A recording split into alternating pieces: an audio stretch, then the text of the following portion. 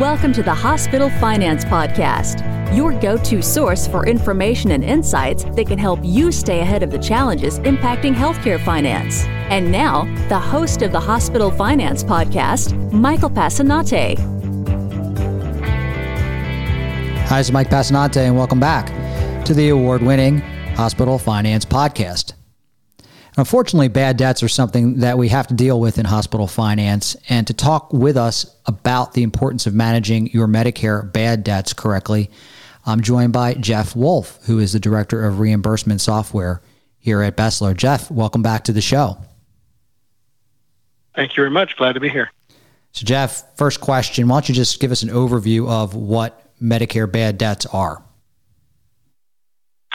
All right. So Medicare bad debts are essentially the patient responsibility, or what we call deductible and coinsurance, for your Medicare patients that has not been paid. So it goes unpaid after the hospital has performed what's called a reasonable collection effort.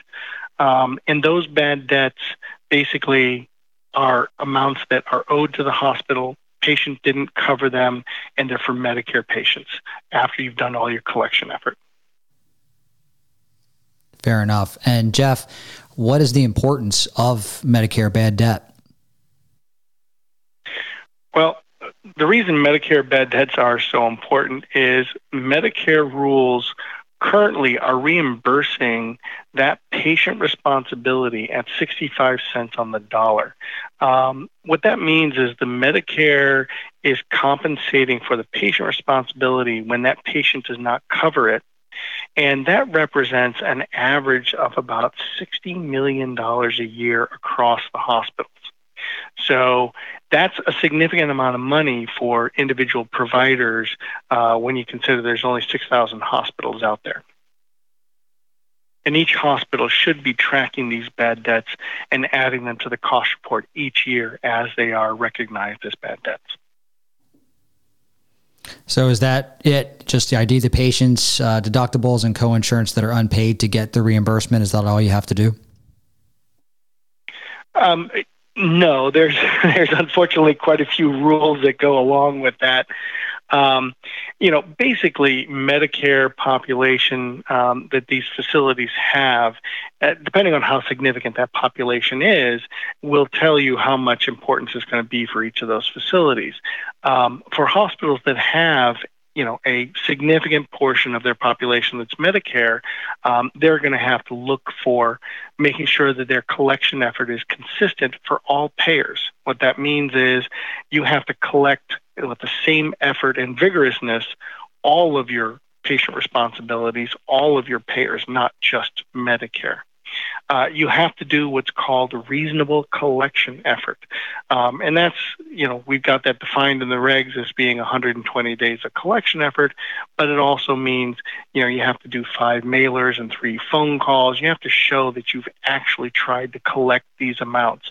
And you have to be able to document that, because your list, when you create your list, will be audited. And they'll do a sample of the audit. They're not going to audit every single record because that would be too much for them. But they are going to look at each one of those and say there's a population. So you got 1,000 records. They're going to audit, 20, 30, 40 of them and then extrapolate the results. And you need to prove that, yes, you did the collection effort. You have to show that you've got notes for the collection, that shows that you called the patients and, that you sent the letters out, and you need to show the responses. The fourth thing is you have to, that the bad debt itself has to be deemed uncollectible at the time that you write it off. So that means that you actually have to exhaust all your efforts. When you deem this patient responsibility to be uncollectible and you write it off your patient account, you can't keep going after it. It's done. You have stopped working those accounts. And so you write them off or write that balance down to zero. And that's actually your fifth thing is those accounts have to be written off as bad debts. You can't keep a balance on those AR accounts.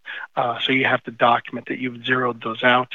And essentially, if someone comes in and says, what do I owe you? The answer would be zero. You can say it's zero, but there is a portion that went unpaid and Medicare covered it, but it is zero balance once you write it off. And there are some special rules around what's called Medicare-Medicaid crossover, or we refer to that in the industry as Medi-Medi crossover claims, because of the way that the interaction between Medicare and Medicaid works. Could you talk to us more about those special rules, Jeff? Sure. So patients that are Medicare primary insurance that also have Medicaid as their secondary, those are the patients that we're talking about. They have some special rules that apply. In most of the states that we're working with, the Medicaid program determines that the patient or the claim that comes in, Medicare actually paid more than what Medicaid would have paid. And therefore, Medicaid at that point is returning a no payment claim. And the providers have successfully argued that since the Medicaid program did not pay for the patient responsibility, that these are bad debts. And that means that at that point, there's no further collection effort required because it's a zero. And that's something that you have to pay special attention to because Medicare is focusing on those. Jeff, you mentioned earlier that the reimbursement is 65 cents on the dollar. Why the reduction? Well, when Medicare first started bad debt reimbursement, it was at 100% of whatever you wrote off. Over time, that reimbursement has been adjusted down to 65%. And that's because Medicare is really looking at how to control costs and the like. Medicare over the years has shown that it does not really want to pay for these amounts. There's a number of case arguments and things like that because realistically, Medicare contractually has paid the amount per DRG, per APCs, or any of the other reimbursement mechanisms, how much they're supposed to pay the hospital. This is technically the patient's responsibility. And so CMS does not want to really pay that, and there's been a lot of arguments both ways on it, but currently because of our federal government, there is still some compensation for that, and right now it's at 65%. Jeff, what do you think Medicare is going to do about bad debts in the future? Well, there's no doubt that Medicare will make adjustments to the reimbursement for bad debts as we go forward. Medicare has for years, as I said earlier, not agreed with the Medi-Medi crossover bad debts. They really don't like that one. And they've lost a couple of cases because of the way that those are being processed. And they've struggled on how to eliminate these for years. In 2021, with the inpatient PPS update, my opinion is that they have now finally found a way to eventually remove the Medi-Medi crossover bad debts. In the 2021 rules, Medicare included a set of regulations that required the states to adjudicate the claims, which isn't quite what they were doing. They were returning the claims as no payment. Now they're going to be required to adjudicate the claims. And when you do that, when you adjudicate the claim, it will actually issue an EOB that says, here's the hospital payment, zero, because it was paid more than by Medicare than Medicaid would have paid.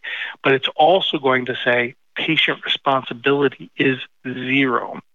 And when that comes back, that means that there's going to be a return claim that has no payment from the patient or no responsibility for the patient. And so Medicare is going to look at that and say, you had a secondary payer. They deemed that there was no patient responsibility anymore. Therefore, there is no patient responsibility. Can't claim the Medicare bad debt and coinsurance. And that's going to be a big change, and it's probably going to knock down the bad debt reimbursement for most hospitals by 30 to 50% of what they currently get. Great stuff, Jeff. And if you're interested in a deeper dive on Medicare bad debt, Jeff has delivered a webinar on this topic, which goes into much more detail. You can go up to BESLER.com, click on the Insights section, look for the Reimbursement tab, and you can watch that webinar if you weren't able to participate live. Jeff Wolf, thanks so much for joining us today again on the Hospital Finance Podcast. Thanks for having me. This concludes today's episode of the Hospital Finance Podcast. For show notes and additional resources to help you protect and enhance revenue at your hospital, visit BESLER.com/podcasts. The Hospital Finance Podcast is a production of BESLER. Smart about revenue, tenacious about results.